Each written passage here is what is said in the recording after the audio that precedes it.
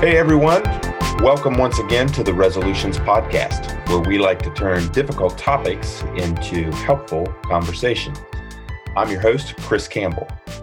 Today we conclude a 4-part series on racism, cultural bias, and systemic discrimination. If you've not listened to the first 3 episodes, we encourage you to be sure and do so. That way you won't feel like you're dropping into the middle of a conversation. Today, we bring back our friend Daryl Fitzgerald, pastor, soon-to-be published author, and U.S. staff member with Freedom in Christ Ministries. Daryl was our featured guest on episode 1 in this series, and he did an exceptional job giving us his perspectives on the cultural push towards equality and really gave us an education on cultural blindness, cultural bias, and cultural oppression. The response was just really phenomenal and overwhelming. So, as always, we invite feedback, and the feedback and conversation that was generated by that first interview with Daryl Fitzgerald really provided so much helpful information. There were many questions, observations, there was praise, there were counterpoints offered. So we thought it would be wise to bring Daryl back and let him address the most prevalent thoughts of our listeners. Our follow-up conversation picks up just after Daryl and I got caught up on family life, sports, and life in the year 2020. All right, well, it's good to have you back on here again today. Thank you, brother. Thank you for having me again. Listen, it's been a whirlwind. Since we talked. Well, that's maybe a good place to start, Daryl. Tell us what's happened since the first podcast we recorded. What's been happening in your immediate world, inside your network, and beyond? Sort of bring us up to speed here. Okay, so since we have talked last, and the podcast went out, I've had the opportunity to meet with the commissioner of the state of Tennessee because he heard the podcast and wanted to meet with me. I went to one of the places that I've always wanted to go in Tennessee, which is the Golf Club of Tennessee. I don't have a membership there, but he does. And so he took me to the Golf Club of Tennessee, and we had a conversation about all this racism. And I got to play golf at the same time. So good conversation, bad conversation at the same time. Yeah. So that was great. Man, I've had so many Zoom conversations. I've turned down several this week. I just can't do it all. I can't do it simply because I don't have the bandwidth to continue to be the voice of reason or the voice for the Black community concerning all this stuff that's going on with social injustice. So I'm learning my boundaries, but at the same time, I understand that I have a responsibility to be a light in darkness, and this is a dark time. And, I can't represent only my culture. I have to represent the culture of the kingdom of God. And in the kingdom of God, there's free, slave, no Jew, Scythians. The kingdom of God is filled with people of the worldview that I live by is the kingdom of God, not the cultural worldview that we're in right now. And so because of that, I have an obligation not to deny my culture, not to deny who I am in my skin, but to live according to the culture of the kingdom while I'm in my skin as an African American. Yeah. Well said. Every tribe and nation, right? And for us to be ambassadors of truth and peace and grace. So let's dial in maybe a little bit here culturally before we get into the main meat and the point of today's episode. Culturally, what are you seeing as far as the messaging that is going out, as far as really sticking to the ideas, the values of equality, of systemic discrimination, cultural bias, cultural oppression, sort of those things. What do you see? Where do you think we are at this point as we record in August 2020? I believe sincerely that there are people on both sides of this spectrum that need to have a balanced view. Black Lives Matters need to have a balanced view. everybody is not a racist. However, the system that we grew up in, I understand why Black Lives Matter do what they do. Mm-hmm. However, I don't agree with the organization of Black Lives Matter because it's so liberal. But I do understand that we have an obligation to speak to the issues of the culture, not from like I said, a cultural perspective, but a kingdom perspective.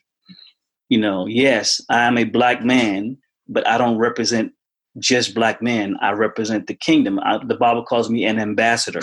Mm-hmm. I'm an ambassador for Christ. Last I checked, he made me. I didn't make him. Yeah. So because of that, I have to represent him in the midst of a cultural, like I think I said this last time, a cultural revolution. Mm-hmm. We are in a cultural revolution, and I have to represent the kingdom of God in this cultural revolution because the morals and values that I stand by come from him. When I say him, Christ, not my own set of values as a Black man. Even though I know I love me some me. I love my Black history. I love who I am. Yeah. But my culture has to represent the kingdom and not my own. Here's a quote that I have that I'm coming up with a lot of quotes that I'm putting out now simply because I'm trying to counter the culture with God's word, and I'm trying to be neutral, but at the same time I'm trying to also help people understand that God is no respecter of persons. So, one of the quotes I have is, God made no second-class citizens, only first class. Mm-hmm.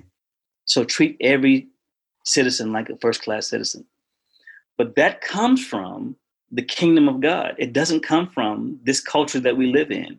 Mm-hmm. If I don't have a worldview that sees people as equally created by their creator, then I would not treat people as such. So my perspective on Black Lives Matters, my perspective on cultural revolution that we're in right now is you got to have a centerpiece. And the centerpiece in that is the only way we're going to get through this and make it through it unscathed is at the cross of Christ. Because he died for everybody. That's a good word. That's the only way we're going to get through this. And, yes, I have a right after 401 years of mistreatment of my people. I have a right to be angry, to be upset. But I have to put my rights down and pick up the rights of the kingdom simply because the kingdom gives me solution and resolution to all these issues that we deal with. Mm-hmm. And if we don't do that, then we're going to go back and forth, bickering and fighting and complaining about who has what and who did what and who did this and that. It's not going to work. It's not going to work. And so we still have issues that are systemic, that are unjust. And last I checked, the kingdom of God is about injustice. Yeah. God wants to bring justice to the unjust. I've seen it fizzle out way too many times in my lifetime, personally. So at this point, and what we're hoping is a sustainable movement. Daryl, let me ask you, what are you most encouraged by and why? I am encouraged that the movement is still going strong. People are still having conversation. Here's the reality. When Christ was on this earth, he knew everyone would not jive with his message, but he still went forth. Mm-hmm. When it comes to people understanding the movement of Black Lives Matter, a lot of people won't understand it. They will not understand. I am not saying that I'm better than you. I am saying I need equality. That's all I'm saying. Mm-hmm. We will twist it and turn it and make it what we think it is. I am happy that from a federal level to a state level, the conversation and the people are still talking about it, and the eyes of many are still being opened. Yeah. But at the same time, the eyes of many are still stubborn. Yeah. They don't want to see the reality. Yeah. Yeah. So you have the best of times and the worst of times at the same time. Yeah. So it is what it is. I can't change people who don't want to be changed. Yeah, I agree. I'm hopeful in those same things too that you're talking about. Is there anything that you would point to and say, boy, you're prayerful, you're really looking to see a bit more momentum in the movement for racial equality, maybe inside, outside faith communities, whatever there? You know what? I believe all the glitz and glamour of social injustice is not going to solve the issue. I think that what's going to solve the issue is backyard conversations, letting people talk about the issue. The people that don't see the cameras and the lights, that are having the hard conversations, like in my house, and people asking me the questions, calling me from California from South Carolina to say, okay, what do I need to do? I got to do something. This is my first time seeing the injustice that is happening in this country. What do I need to do? And those conversations are going to make more of an impact than CNN or Fox. Yeah. Those conversations that continue on behind closed doors with ethnic groups that are sick and tired of this stuff, that I believe that's how we're going to make a change. Yeah. It's the grassroots efforts. It's not being seen in public eye. Yeah. Oh, that's so good. Incidentally, Daryl, I have heard a lot of great feedback that stem from just 4th of July cookouts this year, to where maybe, people have been able to, for the first time since, COVID hit, they're able to reunite a bit, outdoor activities. It's just family over, and the conversation comes up. And regardless of whether it goes ugly or whether it keeps peaceful, it's still those backyard conversations that you're talking about. And I would like to see, again, more and more of those happening. So today, what we want to do is we want to give you the opportunity to address 3 different issues that we've spotted as far as trends in the feedback from the first episode. And I need to say, we got a lot of positive feedback. But what we wanted to do was to collect questions, observations, maybe people seeking clarity, or maybe people offering counterpoints or so forth. And we tried to distill that down as best as we could so that we didn't have, 20 questions or something here. And so we've condensed that down into 3 specific issues that we're going to give you the opportunity to speak from the heart on during today's show. Does that sound good? It's good. All right. You're ready to go then, right? Let's go. All right. So it's Shark Week. Let's dive in, man. Let's dive in. All right. Okay. So let me give you the first one here. This first response after our first episode was one that was probably most repeated in the show comments afterwards.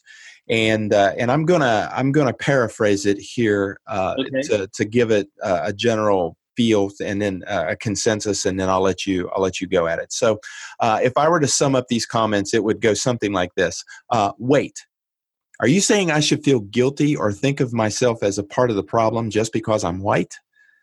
I don't have a problem with African Americans or people of color. I have had Black friends. I don't think poorly of Black people. I say, let's just live and let live. So, all right. So that's a basic summary of this first issue. And I'm going to let you respond to that however you wish. But I think it does tie into your definition of cultural blindness, maybe to a certain extent. And what is a morally responsible thing to do once your eyes are opened to a situation that maybe you didn't understand or you weren't aware of before? So what do you say to comments like that? Oh man, it's a delicate situation, because I do understand the blindness that is a part of this cultural on both parts, Black and white. I have a little bit of understanding of that. So I understand why people can be a little defensive when it comes to how they perceive what I'm saying because of the history of this country. Mm-hmm. I get it. However, when people are open to conversation, you can't come to a conversation closed-minded. You have to come to a conversation and you have to be open to hear the pain and suffering of whoever. It doesn't have to be black or white. It could be anything. You just have to be open, willing and open to have a conversation, and not come from a posture of defensiveness, but come from a posture of, I'm open and I'm hearing and I want to listen to what you have to say. Mm-hmm. And if you're not open to that, you can't understand the pain of someone else who's trying to help you understand their pain, because you already have an answer for what you want to say. Yeah. So you're closed-minded to anything because your perspective, because of your culture, is what you think is the right thing to do. Yeah. So you got to be open. So morally speaking, the scripture says, be quick to listen and slow to speak. Yeah. That's on both sides. We both have to be quick to listen. What are you saying to me, and what am I saying to you, that I have to hear you and you have to hear me, that we have to come to a consensus, biblical consensus, for the issues at hand. That's a great word. Can I tell you what I think as a white guy when I read feedback like this? Hey man, let's go. Here's what I think. And I would say that I don't hear a lot of these type of observations or comments from females. I feel like it's more gender specific. I'll say that, Mm-hmm. And what I hear most of the time as a white guy is dudes saying, I don't want to complicate my life with something that I'm not really contributing to this oppression. And to me, the question that I ask is passivity in and of itself a statement that you're making? So I would like to know what your thoughts are as far as passivity. Like, you're just going to be passive to this whole issue. And even in that, are you making a statement? So that's a loaded question that I'm throwing back at you. You just gonna make me talk, aren't you? That's what you're gonna do. That's what the show's all about, brother. When you're passive about a situation, no one who is passive about a situation never has not have an opinion. They always have an opinion. They just don't want to share their opinion because they're afraid of the repercussions. And the repercussions of sharing their opinion means they're no longer passive. They have entered into the stage of conversation. So the church has been passive about this issue for decades. We have been complicit to this issue for decades, for hundreds of years. The church has not been in the forefront of moving towards reconciliation. And so because the church has not, we have, as a church, we have giving into the system and not giving into the kingdom. And so when people are passive about something, man, they have every right to be passive about the situation, but at the same time, you're making a statement that I'm willing to be politically silent about this and not share my opinion because I'm afraid of what may happen to me as a person, financially, physically, morally, emotionally, whatever the case may be. Mm-hmm. So being passive about this situation, when you see, listen, Chris, when you see a person live on television for 8 minutes and 46 seconds, his life taken away from him in 8 minutes and 46 seconds, and you have nothing to say about that? Come on, man. Yeah. Yeah, that's a good word. And, one of the positive things that I really respect and love that I see going on is the names. Say the names. Say the names. Say the names. It takes it from a story to the human factor in that. And here's what I would say. I get it. I feel like the people who I've personally talked to and have had this initial comment or this initial question, I don't feel like I'm racist. I don't feel like I'm part of the problem. What I've had to ask them to do is, hey, man, go back and listen to the episode again. Because if that's the first thing you heard, then your defenses are going up. Yeah. And you weren't listening like you said. Are you seeking understanding? Are you listening?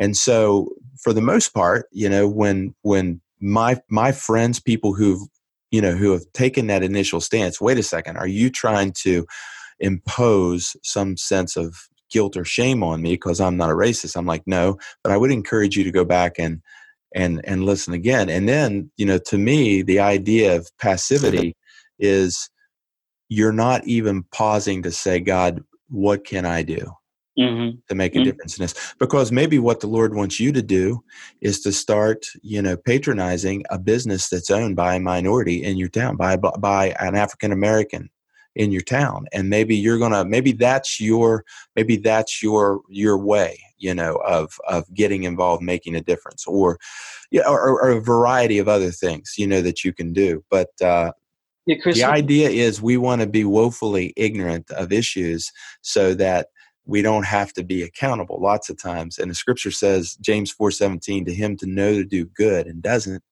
it's sin. Yeah. Chris, here's the deal, man. Here's the deal. Who wants to feel guilty? Who wants to feel shame? The issue is not me making you feel guilty or shame about something you didn't do.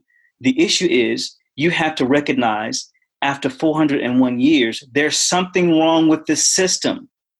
And when you don't want to talk about it, you are being passive and you are being complicit to the issues that's on the table. I've had people to say, I don't want to talk about this anymore. Are you serious? After 3 months or 4 or 5 months of this, now all of a sudden you don't want to talk about it? And they're not black people, they're white people. I don't want to feel the pain of this anymore. Oh, well, welcome to my world, brother. Yeah. Welcome to my world. Why? Because this has been my world for 53 years. And now for 5 months, you're talking about you don't want to talk about it? Come on now. Yeah. That's you gotta, where's the balance in this? Yeah. Where's the balance? Yeah. I think that's a good point. And going back, you made some initial comments about you being able to play in a golf club that you normally wouldn't be able to play in. Mm-hmm. And what that took was an insider getting you an invitation into that world. And Absolutely. I feel like that's another great opportunity for the majority, not a minority, but for the majority of us, who would be Caucasian or whatever, in what ways can we invite, people of color, Black, people into spaces that we normally operate in. That's a courtesy that is not passive. And if it's done with intention, it makes a difference. It's something beyond just a conversation.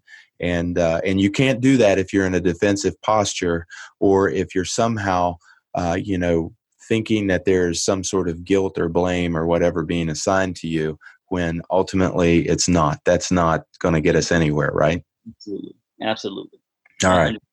Well said. All right. You want to jump to the second issue here? Jump in. All right. Here was the second thing that we were able to recognize in the collection of questions, comments, feedback after the first episode. So let me see if I can stage this here. So Daryl, you and another guest that we had after you, Linda Wynn, discussed the aspects of cultural or racial oppression that extended well beyond the era of slavery here in the U.S. And we received some questions from our Christian listeners regarding the mandate to forgive. Okay, so as Christians, there's a lot of Christians that listen to the Resolutions podcast, and so they'll dial in, on a biblical worldview, and they'll try to make the connection here with the issues that we're bringing up. And so they brought up the question of forgiveness. And let me give you an example of one of these questions, and then I'll let you respond to it. So. Some people pointed to, the reality of slavery, Jim Crow laws, Reconstruction, civil rights, et cetera. And they sort of looked at it as like, hey, that's a part of history. That's water under the bridge. They're not saying that to minimize the significance of all those things, but they wanted to point out that history can't be changed. And based on Matthew 18, Jesus teaches that people are to forgive from the heart.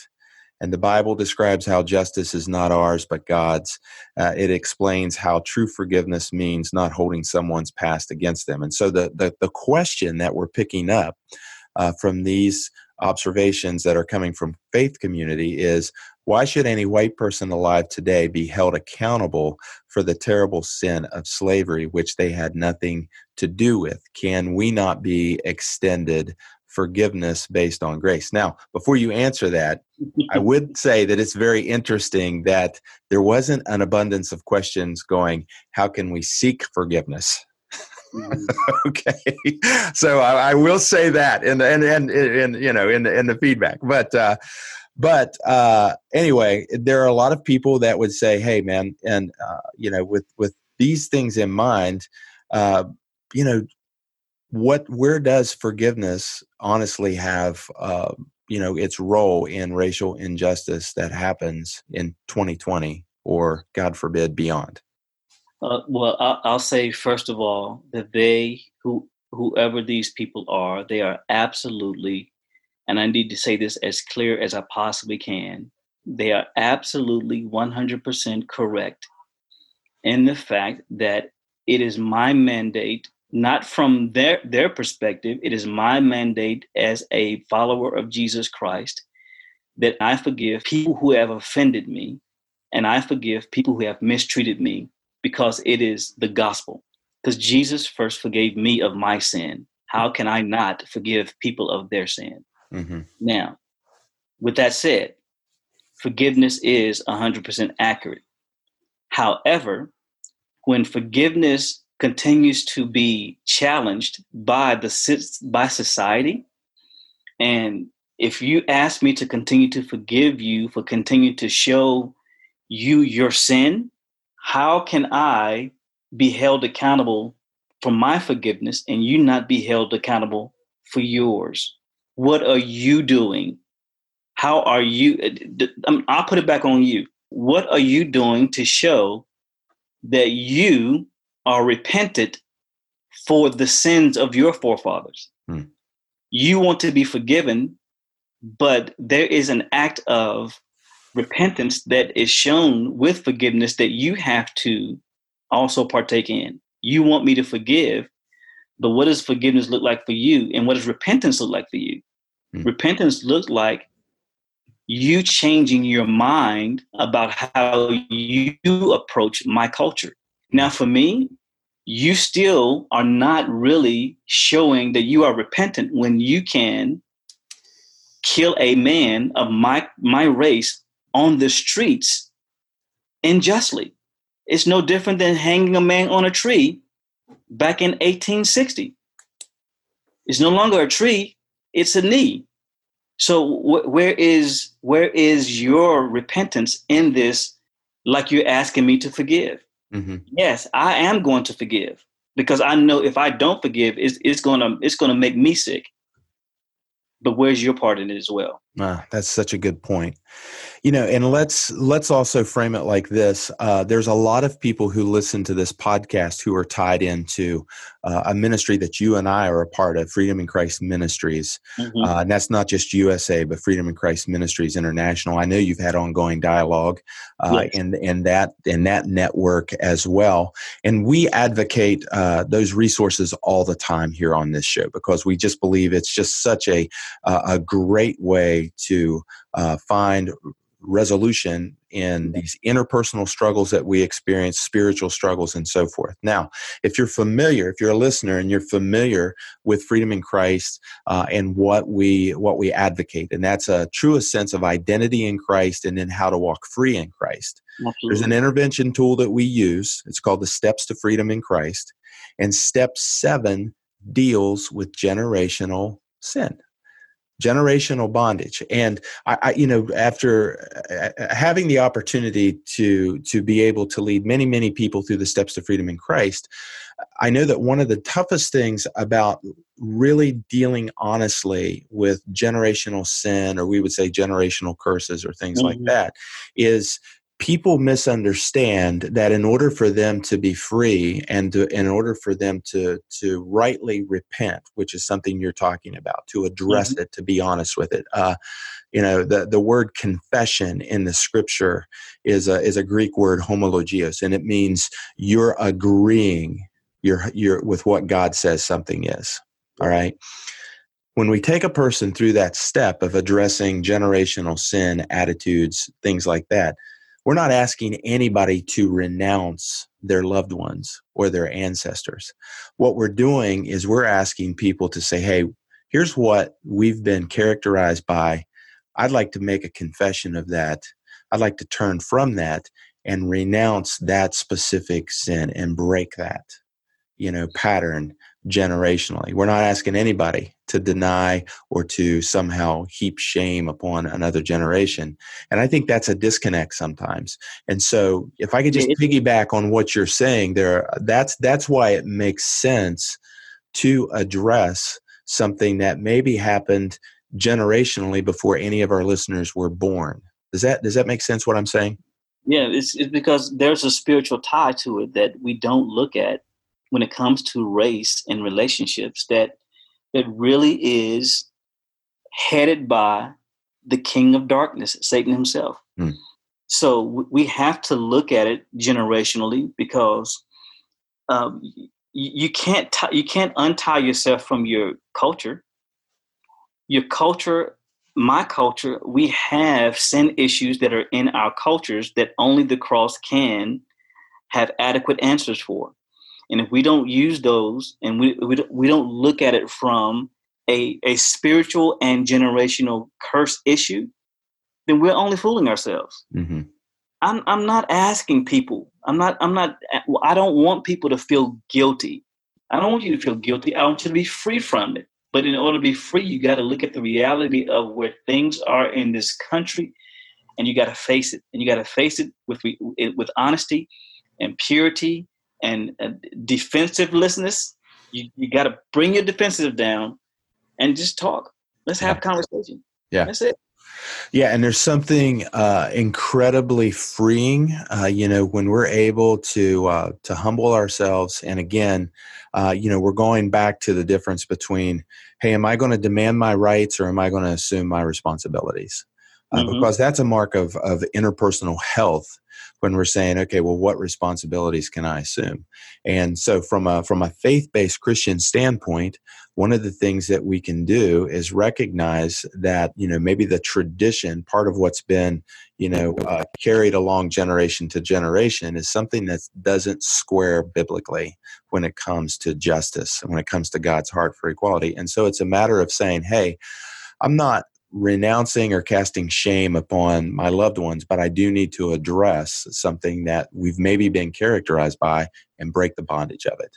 I need you to say that one more time. That is not coming from a black man. That's coming from a white man. I need you to say that one more time. You need to do what?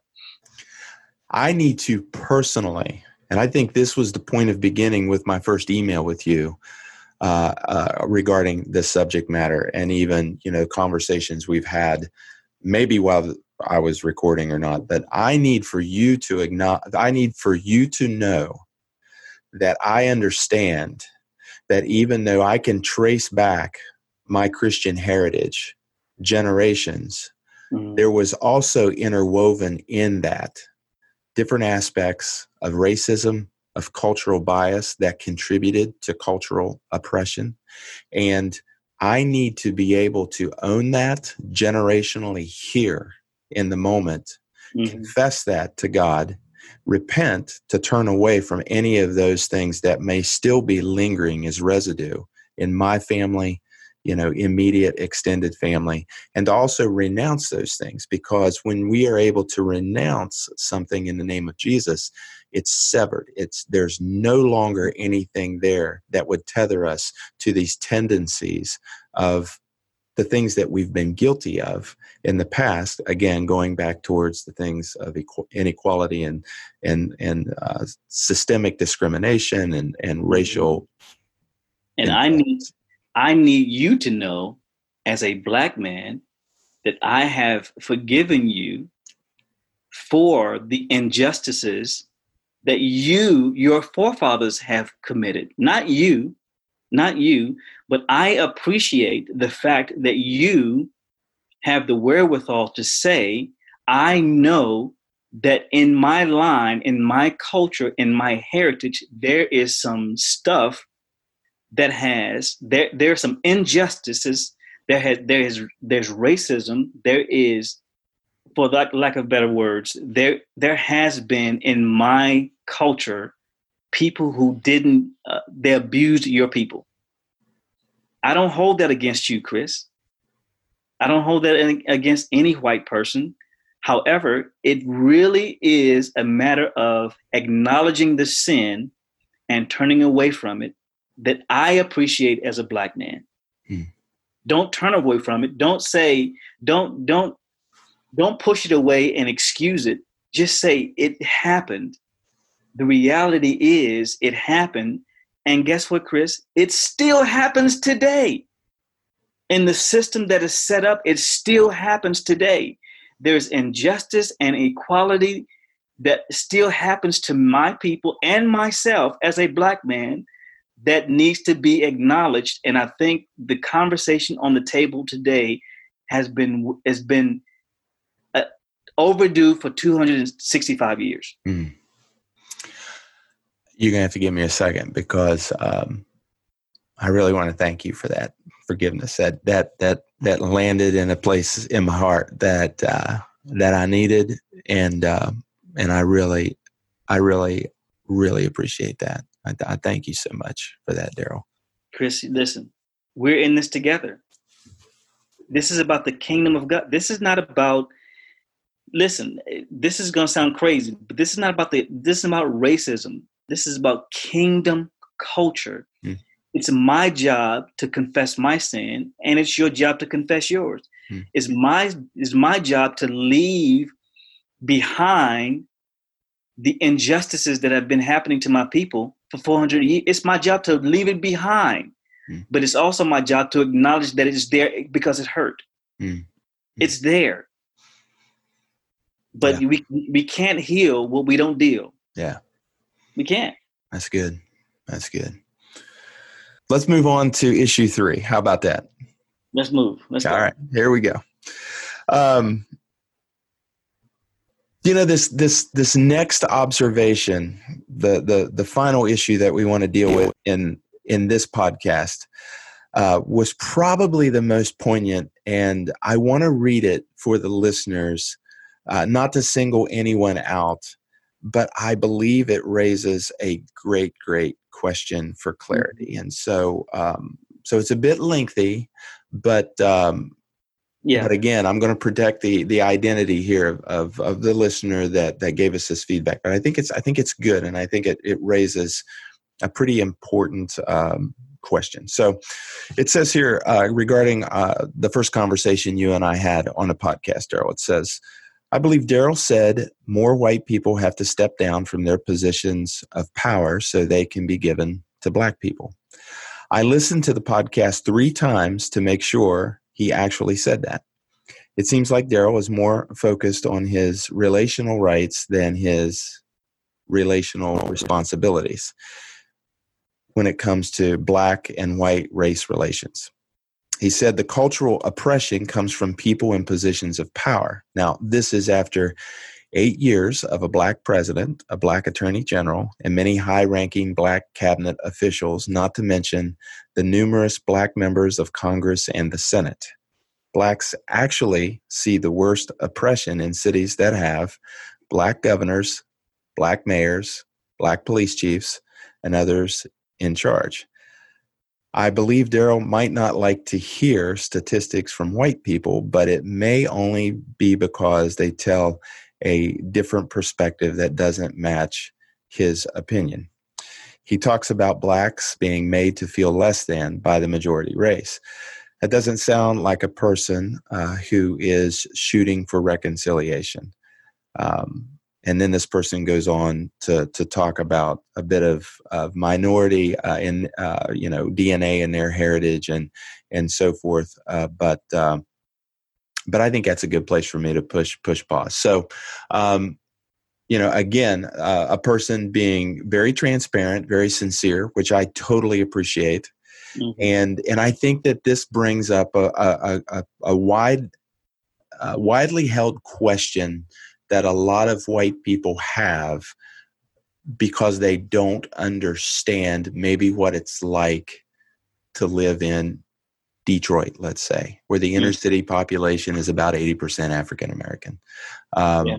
So I'm going to let you respond to that from the heart, a question that came from the heart. Well, first of all, I whoever the listener is, I want to thank you for being honest with your response, because I know sometimes being vulnerable, you don't want to feel rejection from what you talk about.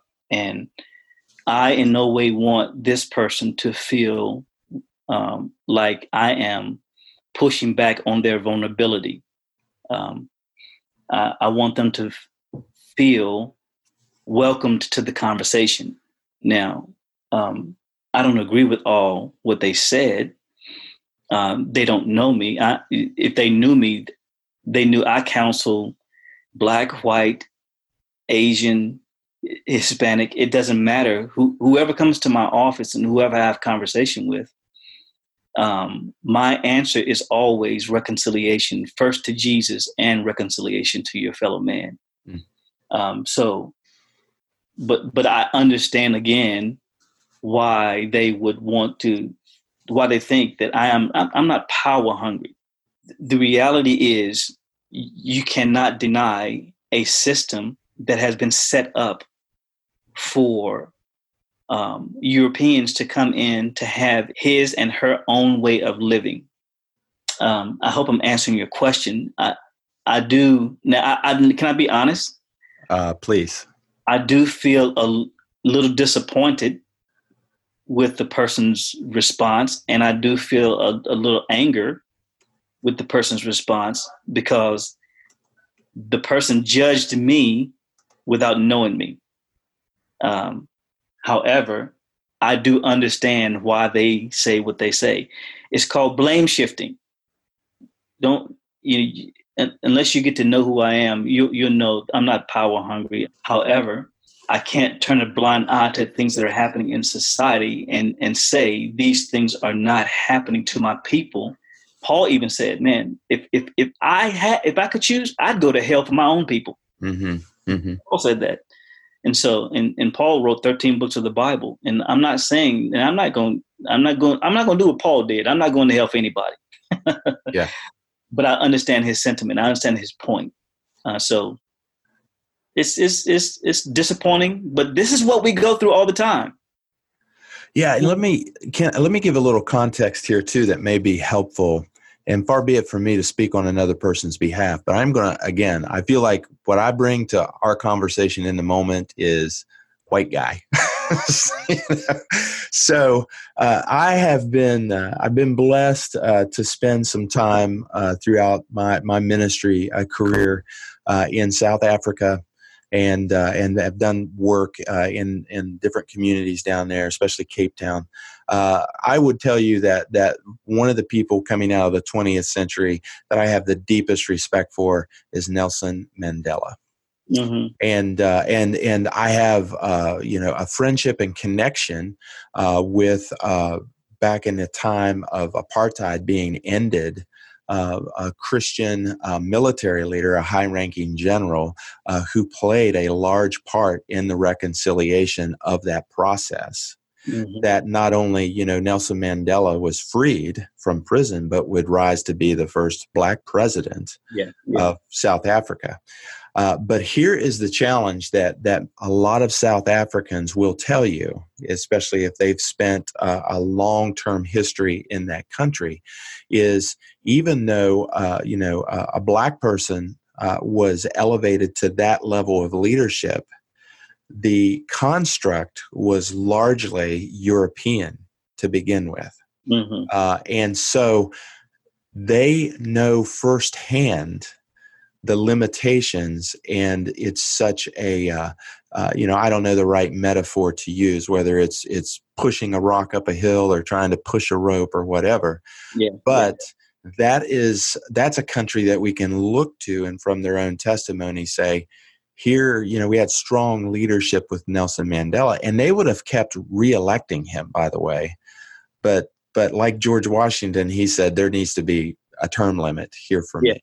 Yeah. And it left a leadership void, a vacuum. And so, South Africa is still coming to terms with, okay, well, how do we adapt a system that was created, with the European people predominantly in power and in mind, and now how do we go back? And so when I hear this question and a person's scratching their head going, I don't understand why there needs to be more people at the table of leadership of color or black, the black community or whatever, when we had 8 years of that. That's not discounting those years, but still you're talking about something that's systemic, that's going to take a process that's intentional and years to bring into balance. So does that make sense? Agree, disagree, or respond to what I'm saying there? Well, the sad part is the 8 years in office is seen as a checklist rather than seen as a systemic problem. Well, what about the 43 presidents before? Why did it take 44 presidents to become, all of a sudden, now we elected a black president? So your point is well taken. You can't take 400 years of injustice and say we have arrived after 8 years. You can't do that. Mm-hmm. That's totally an imbalance. It's an imbalance of injustice and equity that's in this system that's been built by men who themselves did not want to be slaves. Yeah. And so why enslave people when you know what slavery is like? Let's just have a conversation. Yeah. I love this because we just having conversation. Yeah. I'm not blaming you. You're not blaming me. Let's look at the reality of where we are in this country. Let's heal. We're not going to heal in 5 years, 10 years, but let's start the process. Yeah. And I appreciate your transparency so much, because I'm hoping that listeners are vicariously participating in the conversation that you and I are having as we're taking, this feedback, these concerns, and we're just from the heart, talking about it. And, here's something else too, that I'm going to mention just for the sake of mentioning it for our listeners who have a bit of a Bible background to them or a biblical worldview. One of the most overlooked things and one of the most epic stories in the Bible, and that is the exodus of God's covenant people out of 400 years in slavery out of Egypt under the leadership of Moses. On the night that they were set free, God staged this outpouring of Egyptians who heaped upon the Israelites monetary and agricultural resources, heaped it upon them. I mean, they left slavery resourced for success. And I am telling you, that did not happen in the 1860s. All right. And for me, when I look at, Zacchaeus, and his aha moment with Jesus, and he understood the privilege that he had taken advantage of and the entitlement that he benefited from. His immediate response was not just a thank you, Jesus, but hey, if I've wronged anybody, I'm going to restore 4 times, like 4 times, right? And so, when you and I are talking about, leadership, giving, what is now, it's a significant minority of our population, but nevertheless, it's been an oppressed minority, giving them a seat at the table, a voice in leadership. I also tie that back into let's do what we can do to set people up for a win. And I'm not talking about let's throw money at a problem. I am not talking about that at all. But that's a part of the equity conversation that has to be taking place here, right? From a biblical standpoint, my conviction. Well, you said a mouthful, and I hope you don't lose listeners for what you just said.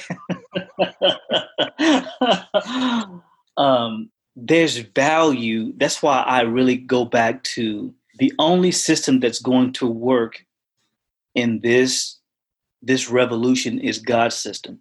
The reason I believe the Exodus was so powerful in that the Egyptians chose to monetarily and agriculturally give all of those people, the Israelites, the resources to move forward is because even though Egypt was a powerhouse financially, they knew the hand of God was bigger than their finances. Mm-hmm. They knew the hand of God was bigger than who they were. Mm-hmm. And so I believe not only it was the Egyptians choosing, but I believe it was God leading the Egyptians to give them resources so that they could start a life that they didn't have for 400 years. Yeah, yeah. So it wasn't just that the Egyptians all of a sudden felt generous because they were trying to keep them enslaved.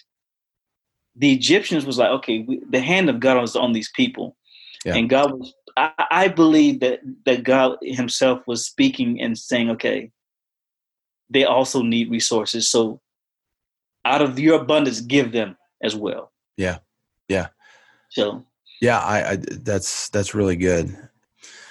Well, it's been a privilege to have you back with us today, man. And every time you're on, I only get smarter.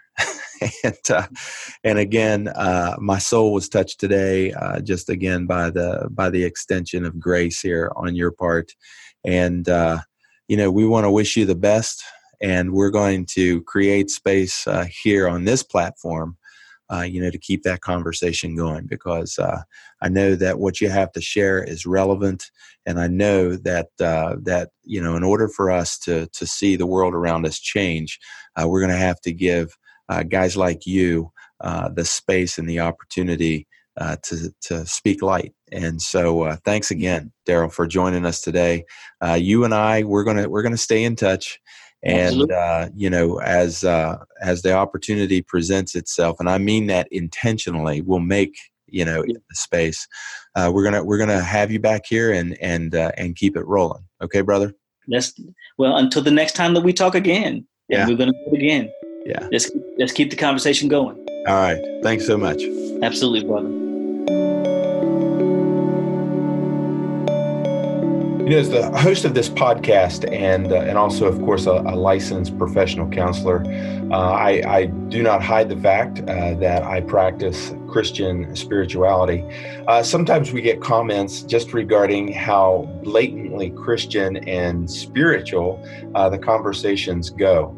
Our approach towards mental health, I think it deserves to be revisited, is we want to take an approach of wellness that is uniquely psychological, theological, and spiritual.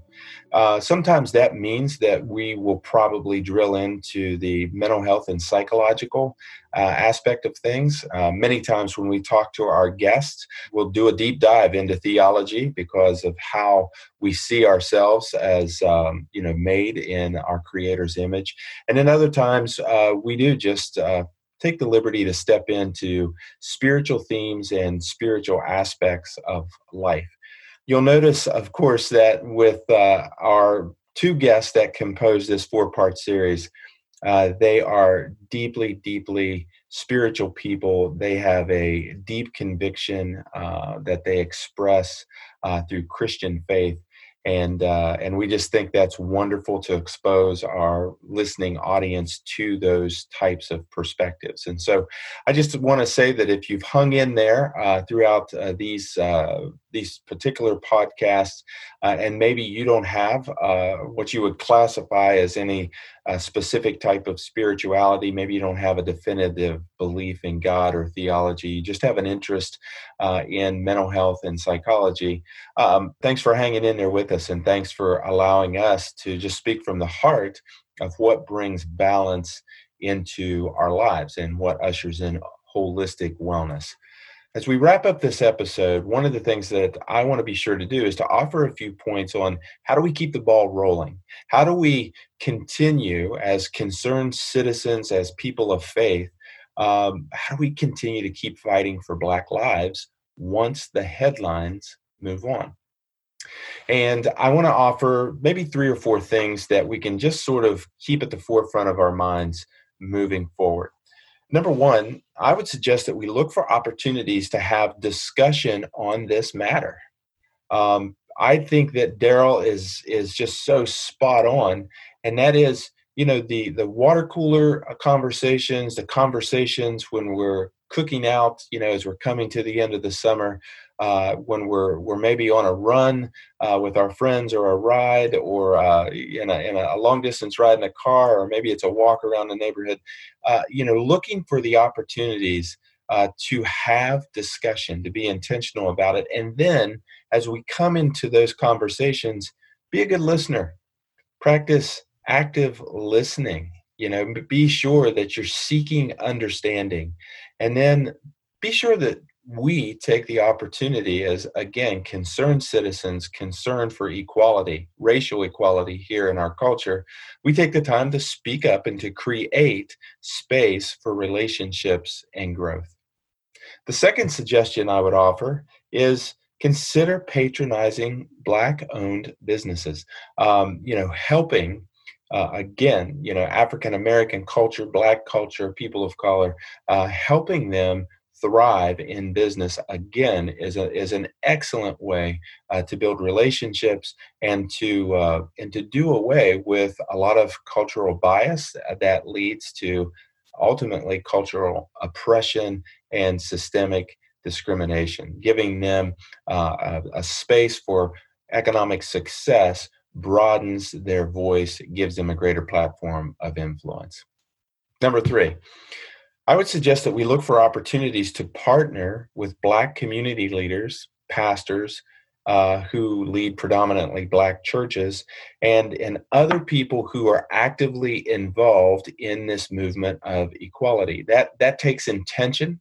That takes you being aware of what's happening locally, regionally, on a state level, maybe even on a national level, but just continuing to ask yourself, what might I be able to do to help? In this particular episode, we went into great detail about passivity and the dangers of that, as far as not getting involved, not being a difference maker. And so that's another opportunity. That's another thing that I would encourage you to consider. And then lastly, I would encourage you to invite African Americans, Blacks, people of color into your sphere of influence.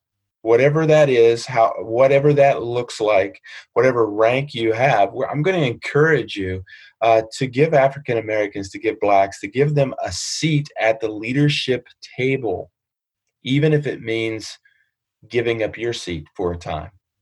This is the way that, again, we create conversation in spaces that have impact. This racism, cultural bias, systemic discrimination is not only a social issue, it's a mental health issue, and for many of us, it's a spiritual issue. And we hope that this episode has been helpful in providing you with new things to consider and talk about. After all, that's why the Resolutions podcast exists, to turn difficult topics into helpful conversation. We plan on revisiting this conversation on a regular basis. We also have some fun upcoming episodes where we talk about the lighter side of life in 2020, along with tips for helping your kids adjust to the virtual classroom. If you've not already subscribed, please do so. And if you would, take the time to leave positive feedback on your listening platform of choice. That helps us to help others. So thanks again for taking the time to join us. We hope to connect with you again soon.